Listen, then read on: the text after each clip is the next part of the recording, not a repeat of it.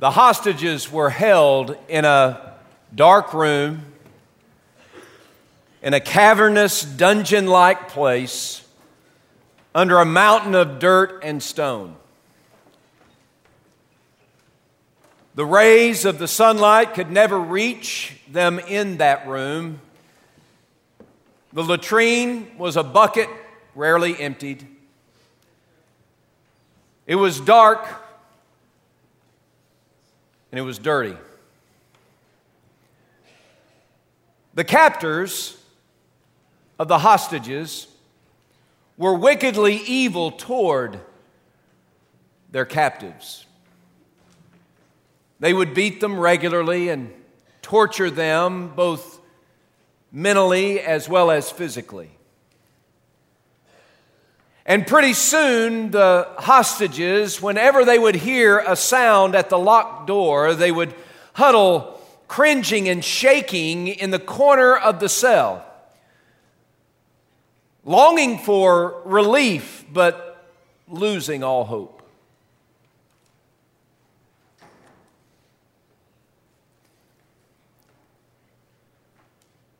After timeless hours and days, because where there is no light, you don't know how long you've been in a place. After timeless hours and days, the hostages heard a commotion outside the cell door. And they heard banging and bursting. And all of a sudden, the hinges on the cell door shattered and the door itself came bursting in, and there stood a man. Immediately he identified himself as a United States Navy SEAL who had come to rescue the hostages. The team was behind him, but he was the first in the door, and they saw this man with his weapon in hand and helmet.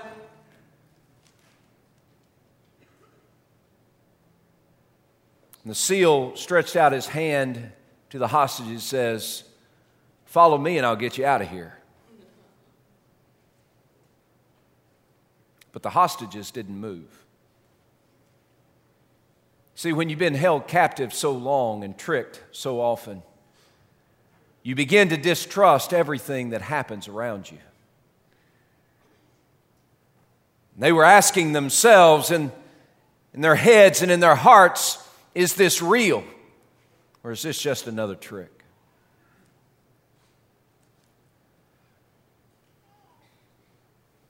The Navy SEAL understood pretty quickly what had happened as all of these captives were huddled in the corner in the shadow, longing for hope at the door, but they couldn't trust it. And he understood as their tears of fear were drenching their faces, he understood, and he did something surprising, at least surprising to me. He took his weapon and he handed it to one of his teammates, took helmet off his head.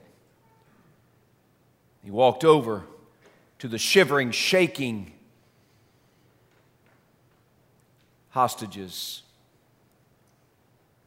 and he knelt down, at first reaching out his hand and putting it on the shoulder, and then the shoulder of the next, and the shoulder of the next. But not stopping there, he got down in the midst of the hostages. And he was saying words of assurance. You can trust me. It's going to be okay. And he was wrapping them up in his arms, and they could feel the strength in him. And they saw the honesty on his face. And when their tears of fear began to mingle with his tears of compassion, they began to trust him. And he stood up. He stretched out his hand and he said, "Will you follow me? I'll take you to safety." And first one reached out and grabbed the hand of the rescuer and then another, and pretty soon the hostages were carried out of the dungeon-like living into the bright light of day. They were rescued.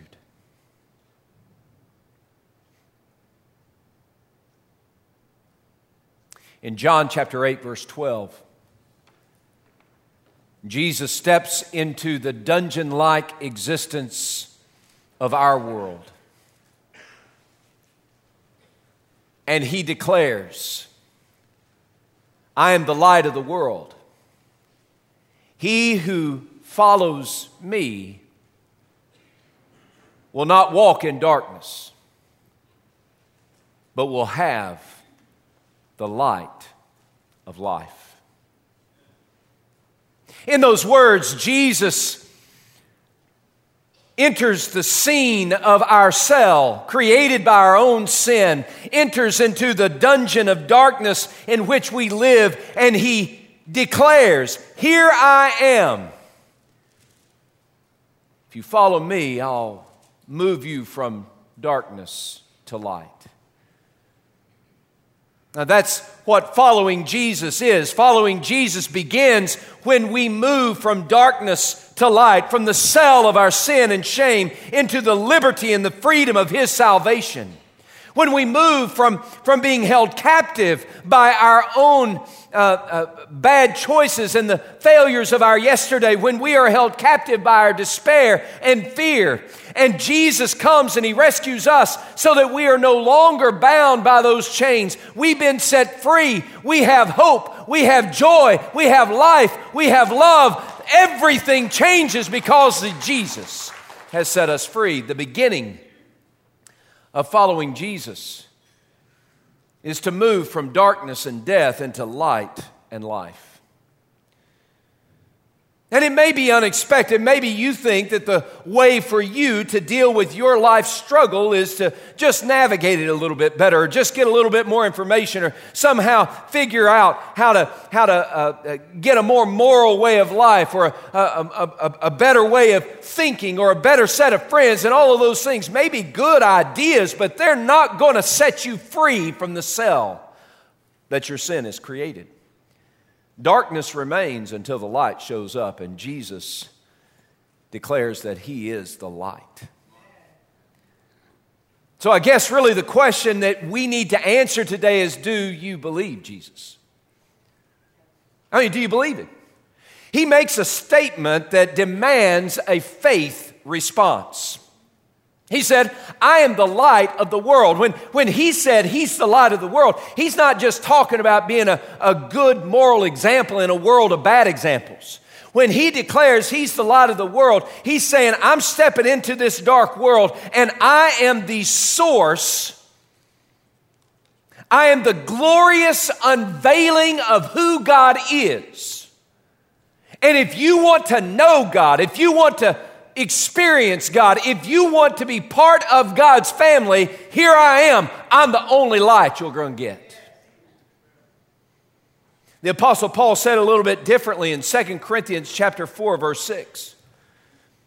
In 2 Corinthians chapter 4, verse 6, Paul writes, For it is God who commands the light to shine out of the darkness, who has shone in our hearts to give the light of the knowledge of the glory of God in the face of Jesus Christ. What Paul says is, the only way you're going to see who God is to see Jesus, to believe Jesus. When Jesus said, I'm the light of the world, He was saying, I am the light that has come to take you to God. I'm the one who has come to unveil who God is. And if you want to know Him, if you want to experience Him, then you've got to come to me. Follow me and I'll rescue you, He says. But you're not going to follow Him unless you believe Him. Do you believe Jesus? Jesus said, I'm the light of the world. And maybe we need to understand what's created the darkness. See, Jesus looked through time and eternity, and He saw your need. Look at me. He saw your need. Your need, personally applied. Your need. He saw where you were. He sees where you are. Jesus looked across time and eternity, and He is personally keyed in on you. He sees you in your need. That's who Jesus is. He looks across time and eternity. He sees your need. And He knows exactly what's broken in you and in me.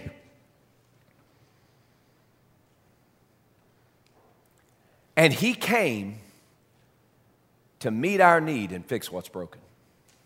He left the throne room of heaven to shrink His deity in the skin of a little baby in Bethlehem, to live His life as a man, as flesh and bone, God become flesh, to show us the glory of God. But more. See, Jesus came not only to live, but Jesus came specifically to die for you. See, our need was not a new moral code of conduct. Our need is not and has never been the suds of shallow sentimentality to soak our soul. Our need is not to have another toy to play with for a while. We don't need new morality. We don't need more sentimentality. We don't need frivolity. What we need is for our sin to be forgiven. The thing that separates us from a holy God to be wiped clean. We need to escape the dungeon that we've created with our own sin. We're hostages, but we're also our own captors. We've been wickedly evil to ourselves. Our sin has locked us away and we can't escape. We have no key. We've tortured ourselves mentally and physically and emotionally, trying to find some fuel that'll give us the juice we need to get out of the fix we're in. We are stuck in darkness. And we need God to break through and give us what we can't get for ourselves, and there's Jesus, who is God, became flesh, and shined the light of perfect love. You see, the price that had to be paid to forgive our sin was perfect love. When I say perfect, I mean perfect. There is no blemish to that love. There is no weakness to that love. There is no imperfection to that love. It's not love like we see on a soap opera. It's a love that is perfect and clean and pure and holy. It's the kind of love that we always wanted, but we can never find because we're all imperfect people. To find forgiveness for our sin, it demands a perfect love. It's perfect, but it's also love. What that means is it sacrifices.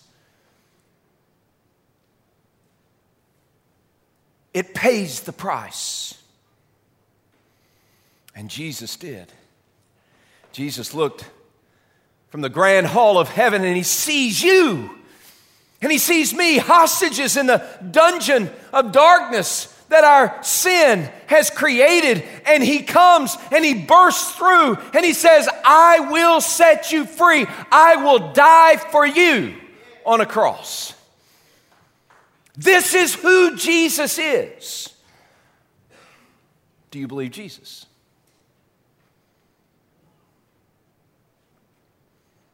I mean, do you believe Him? And if you believe Him, will you follow Him? Will you follow Jesus?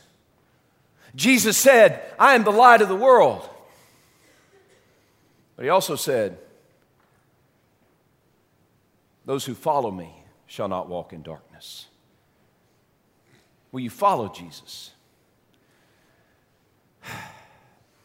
What does it mean to follow Jesus? Over the next several weeks, we're going to answer that question in a more complete fashion than what I'm talking about here, but let me just kind of lay it out for you. You say, I believe Jesus. Well, that's good. I'm glad you believe Jesus, but that belief has to be more than just believing that there was a man in Nazareth 2,000 years ago who walked the earth. that believe Jesus has to be more than just, I come to church on a weekly basis and I open the textbook and I read the notes in the study Bibles that I've got, or I read the Sunday school lesson, or I listen to the preacher. That believe Jesus is more than just this religious idea about Jesus. It's more than philosophically embracing some thoughts about Jesus. It's more than just being a Republican and a conservative. It's more than just being an American in this world. If we're going to believe Jesus, it means that Jesus is going to change our life, wreck the way we live. You say, well, I believe Jesus. Okay, all right. If you turn over to the end of the Bible, that's Revelation, but you come back a couple to James. There's a little letter called James. And if you look in chapter 2, and then you look down in the verse that is numbered 19. And I think this is right. And y'all can correct me if I'm wrong. If it's not 2:19, it's 3:19. But James, and I think chapter 2, verse 19, says, you say you believe God, good. The demons believe and tremble. Make no mistake about it. The devil believes Jesus. But the devil doesn't follow Jesus. And I can tell you in this room today, chances are there are people who believe Jesus, the idea of Jesus, the historical figure of Jesus, the moral teacher who is Jesus, the Americanized, culturized Jesus. We believe Jesus, but we're not following him. See, follow is a verb, the verb that Jesus used. It initially, back in 5th and 6th century BC when it was used, it just meant, go behind somebody. Follow the leader. Simon says, put your finger on your nose. Some of y'all are really good. Simon says, stand up. Sit down. Oh. Simon says sit down. All right. So, but that was fun, wasn't it? Y'all like, this is church. The idea of follow was the idea, I'm just going to do what the guy I'm following does. But it carried with it even deeper meaning. It wasn't just following along. It was, I'm going to embrace the way of life. I'm going to embrace the way of life of the person I'm following. I'm going to do what he does. I'm going to say what he would say. I'm going to think the way he would think. I'm going to feel the way he would feel. I'm going to give away everything else that I've got, and he becomes the fuel for my soul. That's following Jesus. Now, next week, we're going to hit it a little bit harder, but let me just lay it down like this. Following Jesus is not coming to church. You say, oh, I'm in church. I'm in church. I must be following Jesus. No, getting together in a room never, ever, ever is equated to, yes, you're following Jesus. Now, it's important to gather together, and I'm not saying you shouldn't do that, but if this is the only evidence you have that you're following Jesus, please understand that just because I go hang out in a doghouse doesn't somehow make me a dog. And just because I put myself in the garage does not make me a car. And just because you sit in this room once a week, or once every other week, or once every 3 weeks, or once every 4 weeks, that does not mean that you're following Jesus. It means that you're sitting in a room. Following Jesus is where who he is forming and creating who I am. It's wrecking my life. There's nothing the same. Everything's changed. And if you're here today and you know that Jesus wants this and this and this, and you're sitting over here and he said, well, Jesus may want that, but he's outdated. I've got my own way of doing things. You're not following Jesus. He's not the fuel for your soul. I mean, every day, listen, here's what following Jesus looks like for me. Can I share it with you just for a second? The way it looks like for me is this. I wake up in the morning, and before I have my morning coffee, I say a crossword, maybe a curse word, just being fully honest, and it's live streaming right now, that's good. I say a crossword to my wife or one of my girls. And Jesus, by his Spirit, confronts me and says, Eric, would Jesus do that? Come on. Jesus didn't need coffee in the morning. I do. No, Jesus wouldn't do that. Then why are you doing it? I don't get a break because it's 8 o'clock in the morning. I'm driving down the road, somebody cuts me off, and I get all perturbed. And I start thinking. I don't even have to say them. I start thinking thoughts about that person that cut me off, and immediately the Spirit of God begins to pound on me. Eric, is that what Jesus would do? Is that the way Jesus thinks? Yes, he is. Fully human, fully God. No, Jesus wouldn't think that. Jesus wouldn't feel those thoughts and think those thoughts and feel those emotions toward those people. He wouldn't do that. So, Eric, why are you? I'm confronted. Can I ask you, when did it become okay for you who say you're a follower of Jesus to not follow Jesus?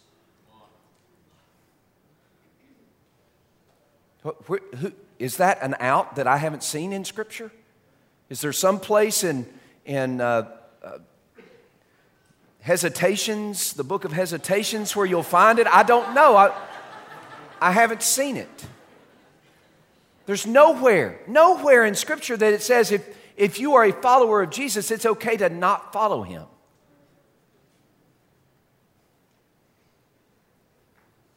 It's not enough just to say, I believe Jesus. You've got to follow him. You must follow him. You must allow him to shape the way you live, think, behave, believe.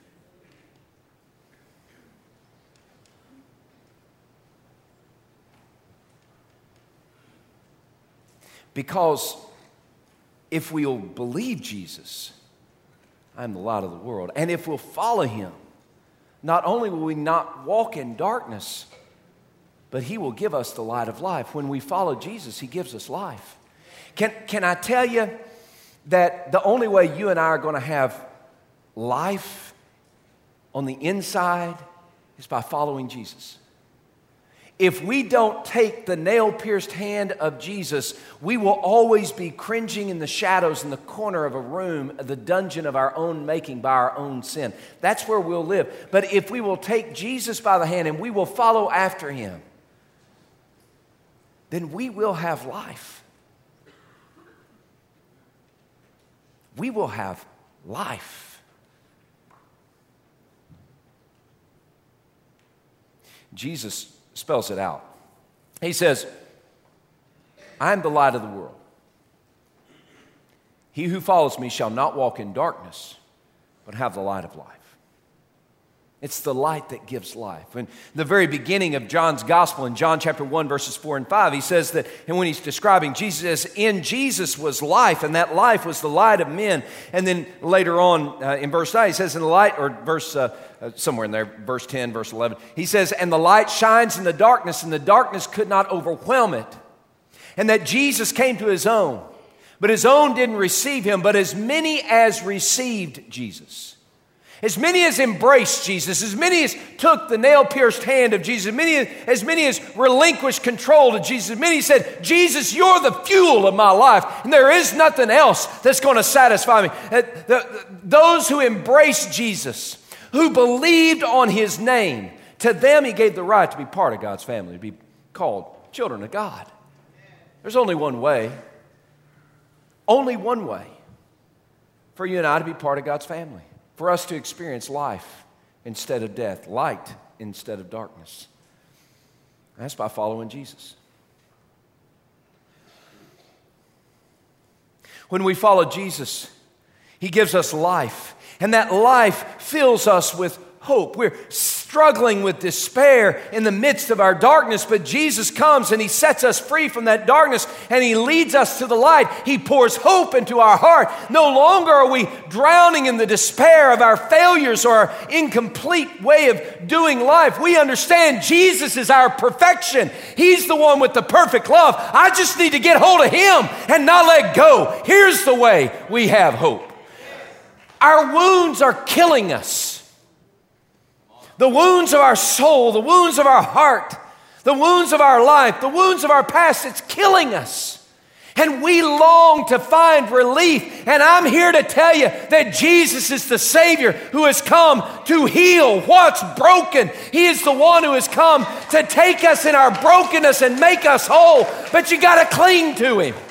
With the tender care of the great physician, He caresses us with His tears of compassion, and He heals us with His tender touch. But you got to cling to Him. He is the fuel for your life. Guys, listen. This is not about being a Baptist or a Catholic or a Methodist or Episcopalian or a non-denominational.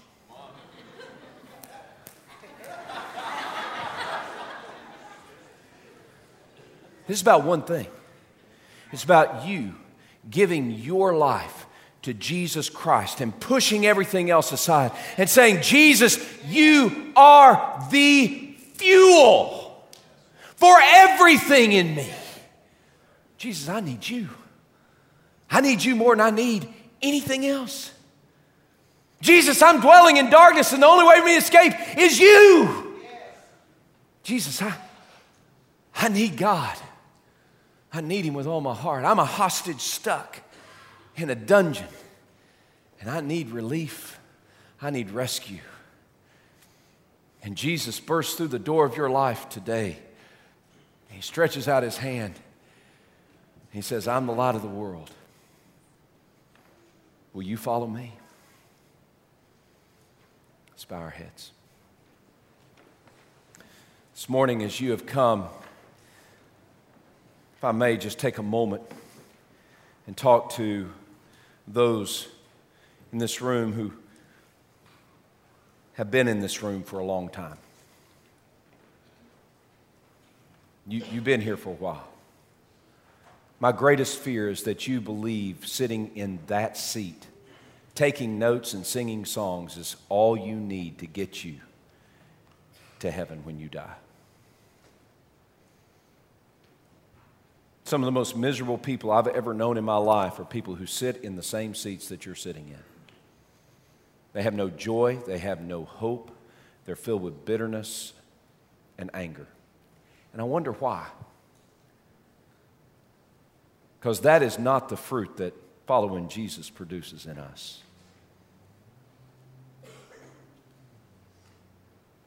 Today,